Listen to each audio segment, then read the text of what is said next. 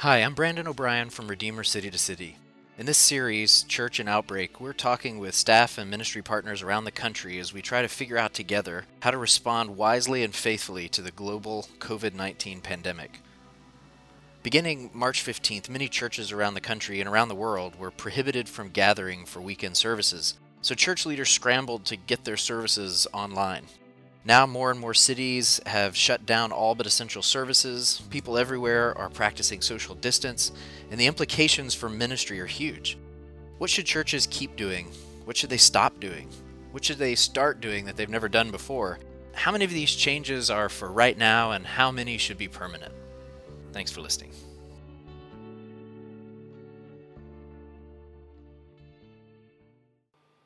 In this episode, I'm talking with a friend of City to City and a friend of mine who works with Christian leaders across China. For security reasons, I can't give you the name or details about this friend of ours that we're talking to, but I encourage you to listen carefully as he describes some of the changes, the strategic changes that have happened in churches. Thank you for your time. This is going to be well worth every minute. Thank you for having me. So I've been watching a couple of things with interest from my perspective here in the US. For a while, there has been growing intensity from the Chinese government in the enforcement of unregistered churches in China. And I think it's been happening for several years, but it seemed to really pick up in December of 2018 with arrests at Early Rain, Covenant Church, and some others. And so one of the things that's interesting to me, and I think instructive for the rest of the church about China, is that you're sort of dealing with two crises at one time. Mm-hmm. One is a crisis of persecution, and one is the crisis of this coronavirus that is now a global pandemic. And so I thought maybe we could start, if you could maybe give us a little bit of background and describe the situation of the government interaction with the churches at this point. We'll start there, and then we'll add the other layer in just a minute. Okay. Yeah, I think the early warning situation in Chengdu, China, the church is something really catch or caught the eyes of the West. A lot of people know that and doubt what's going on. I think that's one very extreme case in China. Early warning has its own little background because of the pastor Wang Yi, who has been very vocal about what's going on in China as one of the factors, and he was a very popular kind of author or liberal arts scholar in China. It all has its own particular background, and but in general, we have to see that in a church and state relationship persecution background. However, that background, I think we need to broaden that background, not only limit that to the 2018, they have a new kind of religious regulation published and implemented in February 2018, and then by end of year 2018 December, you have early rain thing. We have to look the whole thing in the context of the modern Chinese history. If you really look into Chinese history in the past 180 years, or depend on how and when do you want to count that, it can be 200 years to be a year more than 200 years, or 180 years, depends on how you calculate the contemporary modern Chinese history. There is a great conflict between China as a Western empire and the West. And in that context, the current Chinese Communist Party, the regime, toward the end of the 20th century, and all the Chinese people, not only the elites, they have this kind of awareness how we can save China, how can save China as a country. The modern awareness of consciousness of a nation state has not ever developed until that time. So how we can save China. So the Communist Party came into play. Basically, they did two things. One, through their very rigorous method, they sort of saved China from the West. They established the modern state government to 1949. and they are, in one sense, yeah, it's independent, self-governing government, and from that perspective, it saved China. From another perspective, in this kind of modern clash, if you look into the past 180 years, Chinese people has been, or the culture has been, gradually adapting a lot of Western ways of life, including the industrialization. It was first adopted, and then later on, people tried to do the press, the book printing, publishing, and education. All the things are more and more adapting to China. And but coming into the political system or ideology, that's always one of the battling ground in the past 100 years, even. With that background, what is Christianity and what is churches in that context? Number one, if you look into the church, it's a really kind of interesting position for the churches. Number one is the church body is really the first civil society or civil body. You say Jesus Christ is Lord, Jesus Christ is our King, and not the emperor, and only my life belongs to Jesus Christ. And the church also only is loyal to Christ Jesus, and Christ is the head of the body, his church, not the emperor, not the Communist Party. So that's a great challenge to the governing philosophy for not only Communist Party. It's 2,000 years of philosophy, and the emperor, if edict your death, you can say no, and it's a structure in China. So that's number one thing. It's a challenge to the government. Christianity is a deemed part of the West. It's deemed non-China, and even now the Chinese Communist Party can see how churches is a potential threat. Church has been in a very difficult situation, politically, culturally, and spiritually, and they need to be faithful to Christ. In the meanwhile, they do have this persecution from time to time. Good. Okay. I think it's helpful for people to understand the sort of not just the context prior to, say, coronavirus outbreak, but Right. what a lot of churches around the world are adjusting to with the coronavirus is that they used to meet in large gatherings, and the first sort of wave of restrictions, at least in the US, was that you couldn't meet if you had more than 250 people, and then it went down to 10, and then now it's no gatherings at all. A lot of churches and a lot of places in the world are adjusting to that new reality. A lot of churches in China were adjusting to those limit restrictions for the last year or so, as they were adjusting to these new, more aggressive enforcements of regulations. So I'm curious what has changed now with the coronavirus outbreak in China. How has the worship, prayer, fellowship, et cetera, of Christians in China changed again in response to the coronavirus outbreak there? Yeah, I think they were over the curve, and the coronavirus broke out in China, I think end of January, and then starting from end of January, I would say almost all the cities, they have this kind of social distancing order on different level, central government level, or maybe provisional level.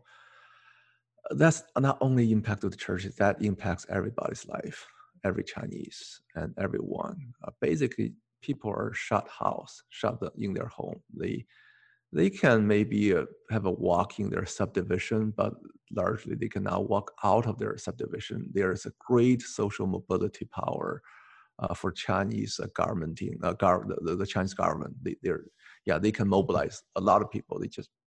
You are just shut into your small subdivision, your community. For the Sunday worship, of course, people start to have this smaller size, like 50 people. But after these, even if before people can still go to your house, they can retreat to a house as still the house church, 50 people, 30 people. After the outbreak, it's not possible. Even for family kind of gathering, it's not possible. You're not allowed. After that, I think it's the same as in the States here. people just go online, just went online. Uh, in the, I think maybe the past 5 years, 10 years, people are so used to be online. There's just different forms of online, Skype, uh, WebEx, even different form of the Chinese software, Microsoft Team and Zoom, all different ways. Before these, because of the uh, pressure, some of the churches started to practice that already. Because if you were, let's say, a 200 person church, and after you were broken into 4 smaller groups, how do you do your Sunday service? And some of them already started to have 4 sides, and one person preach. The preacher preach at one side. They have this broadcast, and the different sides they also have a smaller size gathering, but they join the same kind of worship through the virtual reality or through the online facility. And after this, it just push another further way down. Basically, it's every individual house, every individual family. I have the privilege to preach to one church before the coronavirus in last year, maybe September timeframe. We had, I think, a large number people in different location, and then they get together, and on your screen there may be 20 30 different windows, and every window you have one smaller group. One group can go up to 20 30 50 people. And I had another preaching to the same church, I think, in February this year. And you can see there are like 200, 300, even 400 different windows. Yeah, I cannot see all the windows, just so many pages. And that means every family is a unit coming online, have the Sunday worship. And yeah, it's a challenging time, but I think people are very creative and just so persistent, continue the Sunday worship. Especially the churches we know, they have a great emphasis on the nature of the Sunday worship. What's the nature of a church? What does it mean to be a church? What does it mean to a Sunday worship as one body, a local body of Christ, interact, commune with God on Sunday? That's the heavenly privilege. So people long for that, and because of that, the Sunday worship still continues, just in a different form. Also, weekly Bible study, weekly fellowship are also taking this form, online form, still continue. At this point, I would say, and some of the church, I think most of the church gave us some feedback, or we learn from them. Is the good part is after they have this online form, more people join the Sunday worship, more people join the Bible study, at least the first 4 or 6 weeks, because they had a lot of people came before, and for different reasons, they stopped coming to a physical in-person meeting Friday or Saturday night or Sunday. And now coronavirus shut everybody home, and you have nowhere to go. And Christian fellowship, Bible study, Sunday worship, something draw crowd online, and they listen, they participate. There are even kind of more people coming to a seekers group and study and talk about faith. That's some very kind of encouraging situation, at least in the first 2 months, and we hope that can continue. And also the church need to be creative. You draw the people in because of some reason, but can you keep them? That's one thing. Another thing is long-term online virtual gathering will damage the church. How the church can handle that? That's current situation. I'm just giving you some current situation, but people are asking those kind of questions now. Yeah, I'm glad you mentioned that, because we've lived in New York City for almost 3 years, and my family has lived in different places together, but most of the places we lived before had a large enough Christian population that when I met another Christian, I didn't automatically assume that I would have anything in common with them, or there was no particular reason we needed to be friends. We probably disagree about any number of theological things, etc. But now, after 3 years in New York City, it's not that there are no Christians here, but it is enough the Christian population is enough in the minority that I have found a sense of kinship with other believers with whom I may disagree about any number of things. And just the fact that we're brothers and sisters in Christ actually is a compelling Mm-hmm. similarity for me, right? And I had never experienced that before living here. I would think that the situation is similar in China, where the Christian population is enough of a minority that there is or could be a sense of kinship between brothers and sisters in Christ. I also know that there are divisions and theological differences and that sort of thing among the three self churches and likely even among the unregistered churches as well. But this feels like a moment in time that might remind us of how sweet it is to Yeah. have Christian fellowship now that we're all deprived of it, Yeah.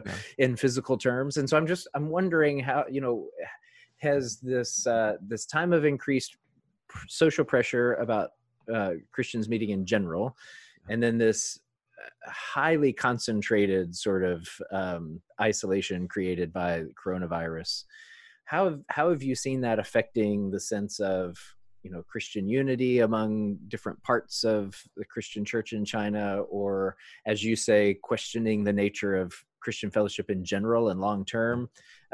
Yeah. What kinds of reflections or trends are you seeing in those regards?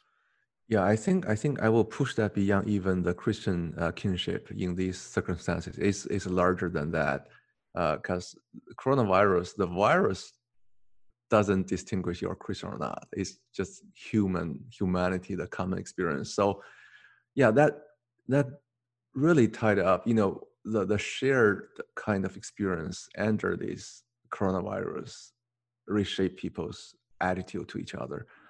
Beyond the churches, I think even at the early days, I heard the pastors and leaders we knew, and they really proactively reach out to the policemen, the local officers who has been kind of pressuring them, who has been sort of persecuting them for the past year and a half, maybe, and maybe several months. They just reach out, say, "Hey, I have the masks. I have the masks. I have some actual thing. It's very good mask. At that time, early days, it's very hard to get a mask." And they said, "You guys are working the front line, and you're the most endangered group. Do you need some masks? I will share for you." Surprisingly, that common experience, human experience, brought people together. And you can see, oh, the police officer stopped by, and someone, I want to see the scenario. I want to see that moment when they met and they hand over the mask and just part their way, say farewell.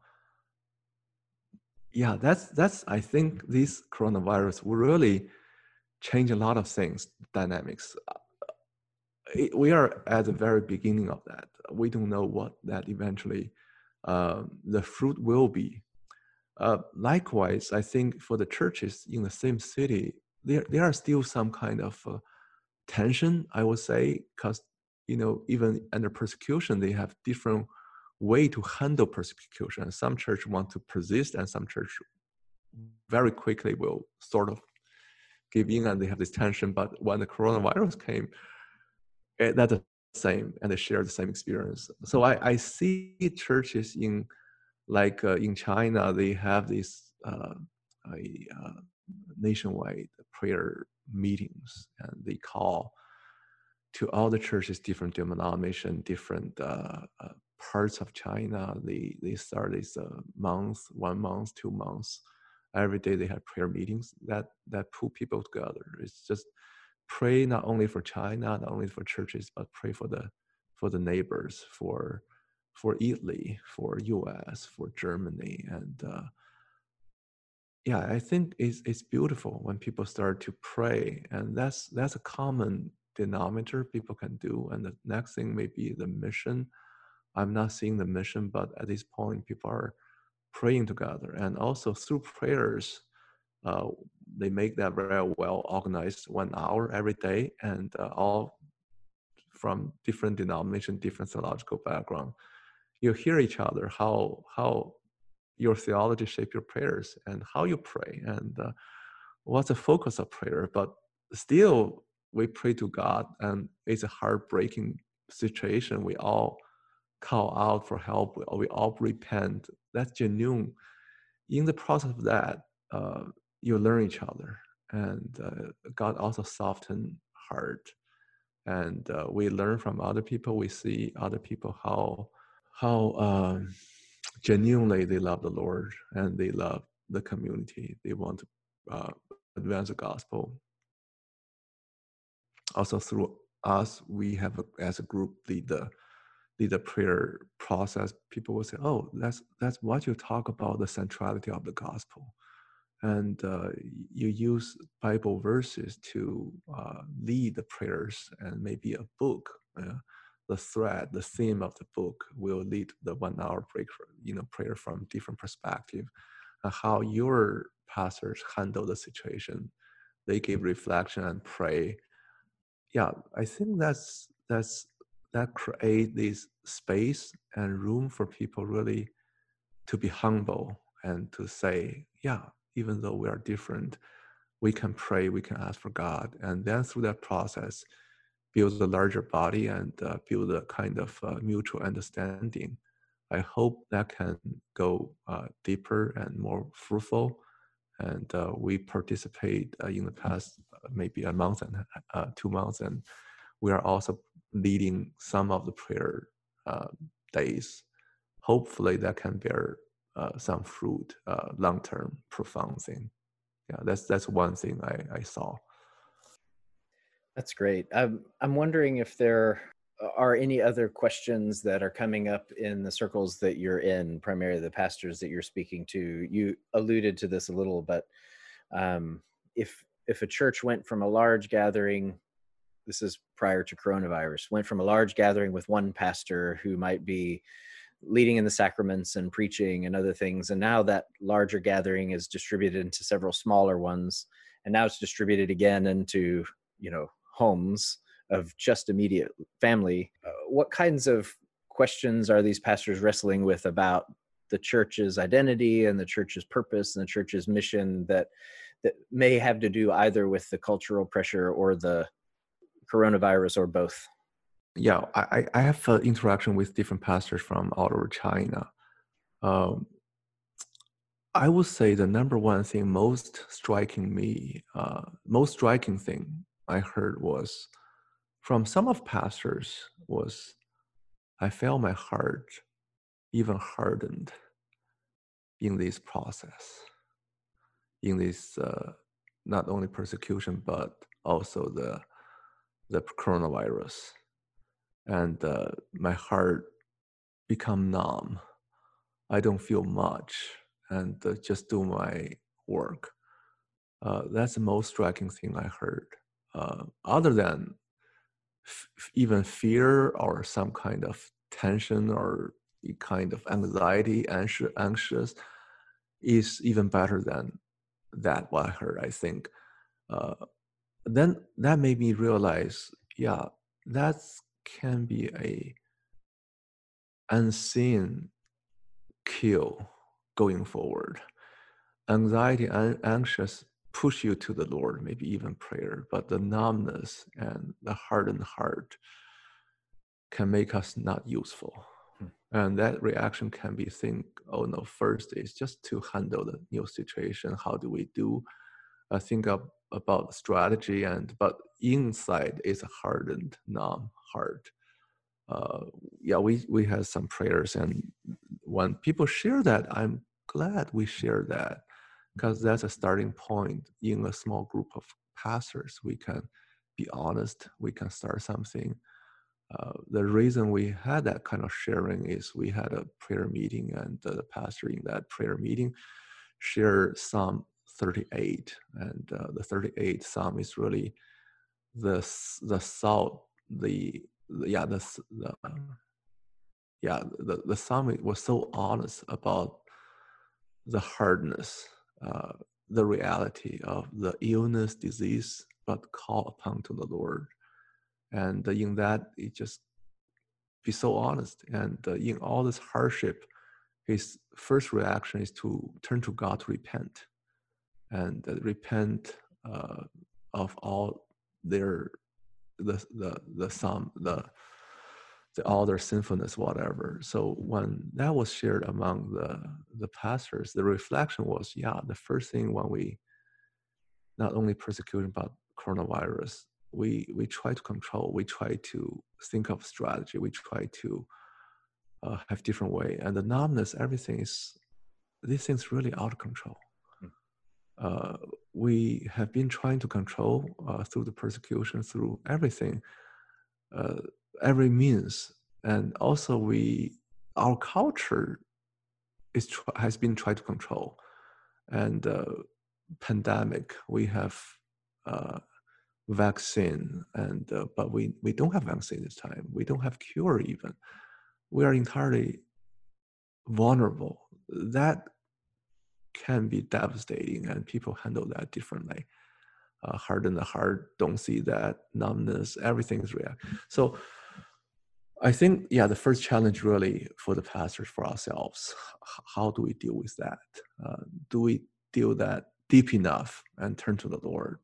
And then secondarily, I think there are some very legitimate church or ministry challenges people are talking about. Will this online form of kind of virtual gathering affect long-run church ecology, or the situation, how we do Sunday business, how do we do worship, how do we do pastoral care? I think no doubt that will generate, they'll have a long-term good or bad effect. I think for the future, we'll utilize the online convenience much better than before. We were pushed that way, but they are also kind of concerned for the church leaders is, if you don't see people face to face, you're not in the same room, you cannot do something like accountability. You can, something you have to do face by face. Some kind of visiting the illness, some kind of discipleship, you have to do that. Will that generate long-term harm to the church if we are used to the online form? What does it mean to people's concept? What is a church? Now on Sunday worship, during the Sunday worship time, you can still join your own church for Sunday worship, right? But nothing prevents you're in Chengdu or in Shanghai, you join another church in Beijing and they have a better pastor and preaching there. What does it mean for church? Is that still have to be a local body? So that's all something people are starting to talk about. Is that what make a church and why we are a church? I'm actually very glad you mentioned the first item about the kind of inner life of the pastors and what's happening in their hearts in this moment. And I had planned to ask you about this because I do remember when you shared that the first time in a meeting we were attending together in the fall.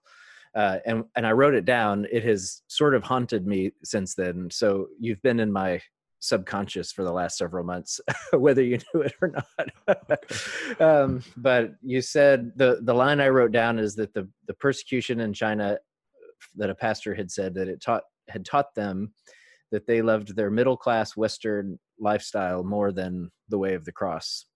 And when I heard that, and then you moved on to other parts of the presentation, and my mind stayed right there, because when I heard that, I thought I also prefer my middle-class Western life over the way of the cross.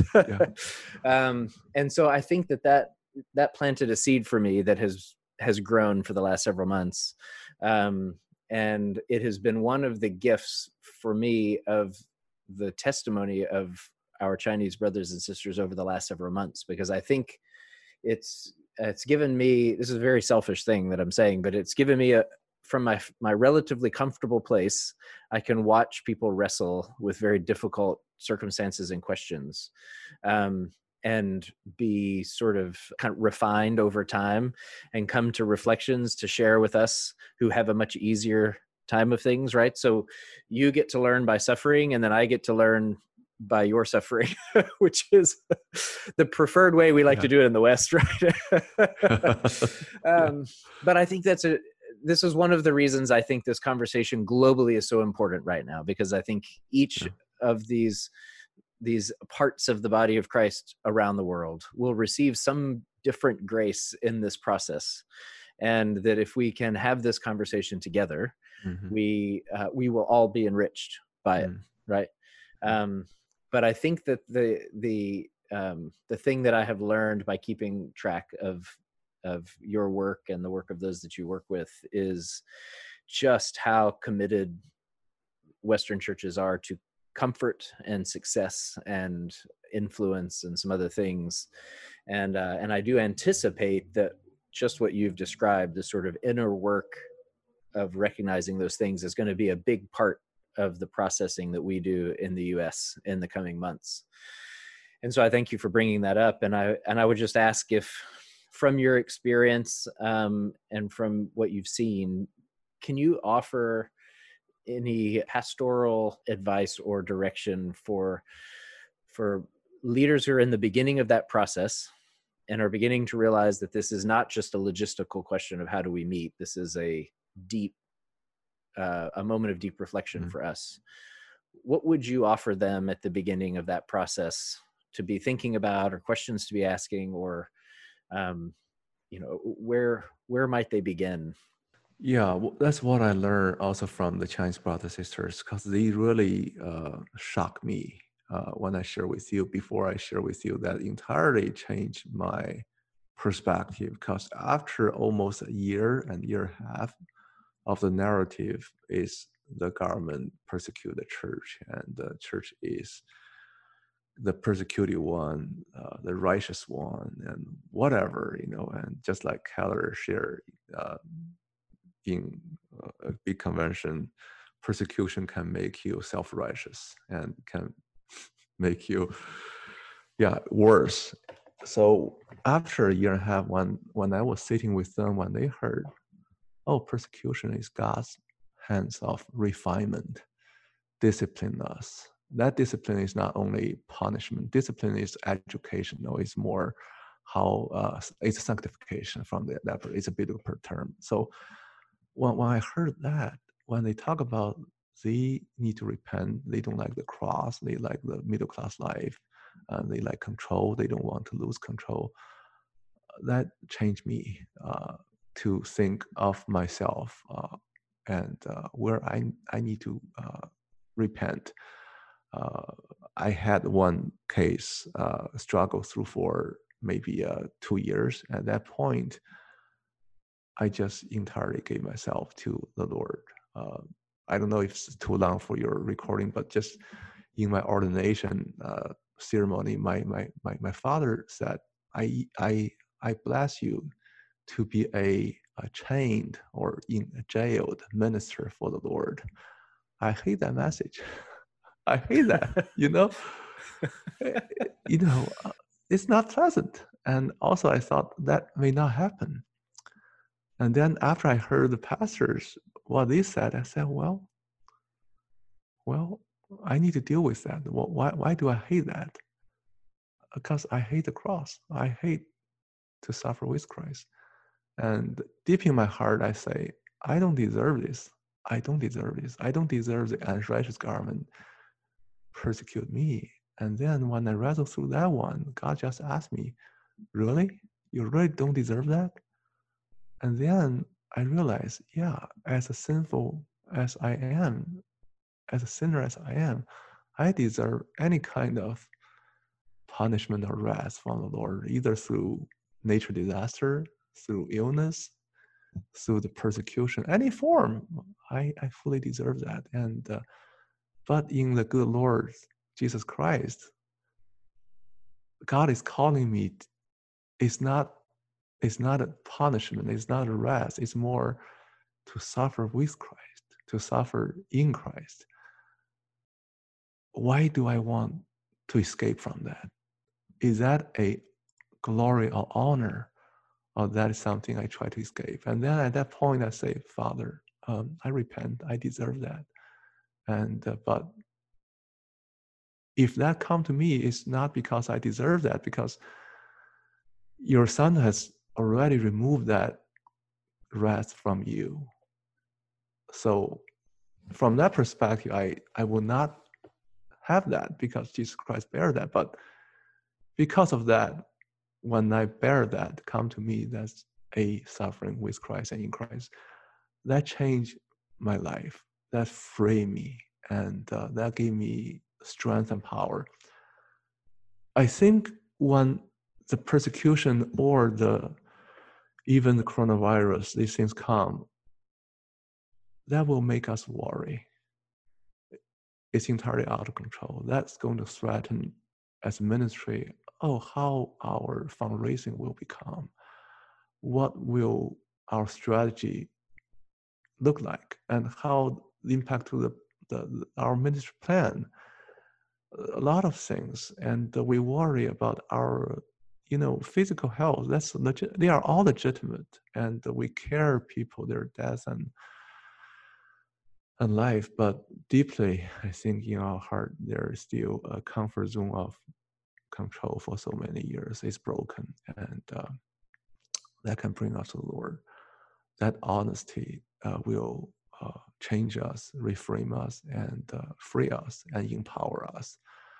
I see that happen in my life, and also I saw that in the pastor's life, and even some after you are so determined and give yourself in to be arrested and to be imprisoned. I saw such a great power came out of their life, no fear, and for Christ. So the second thing, what I saw is in those pastors' life is after they are freed, the question they are asking is, how can I continue to do evangelism? How can I share the gospel? How can I continue to disciple people?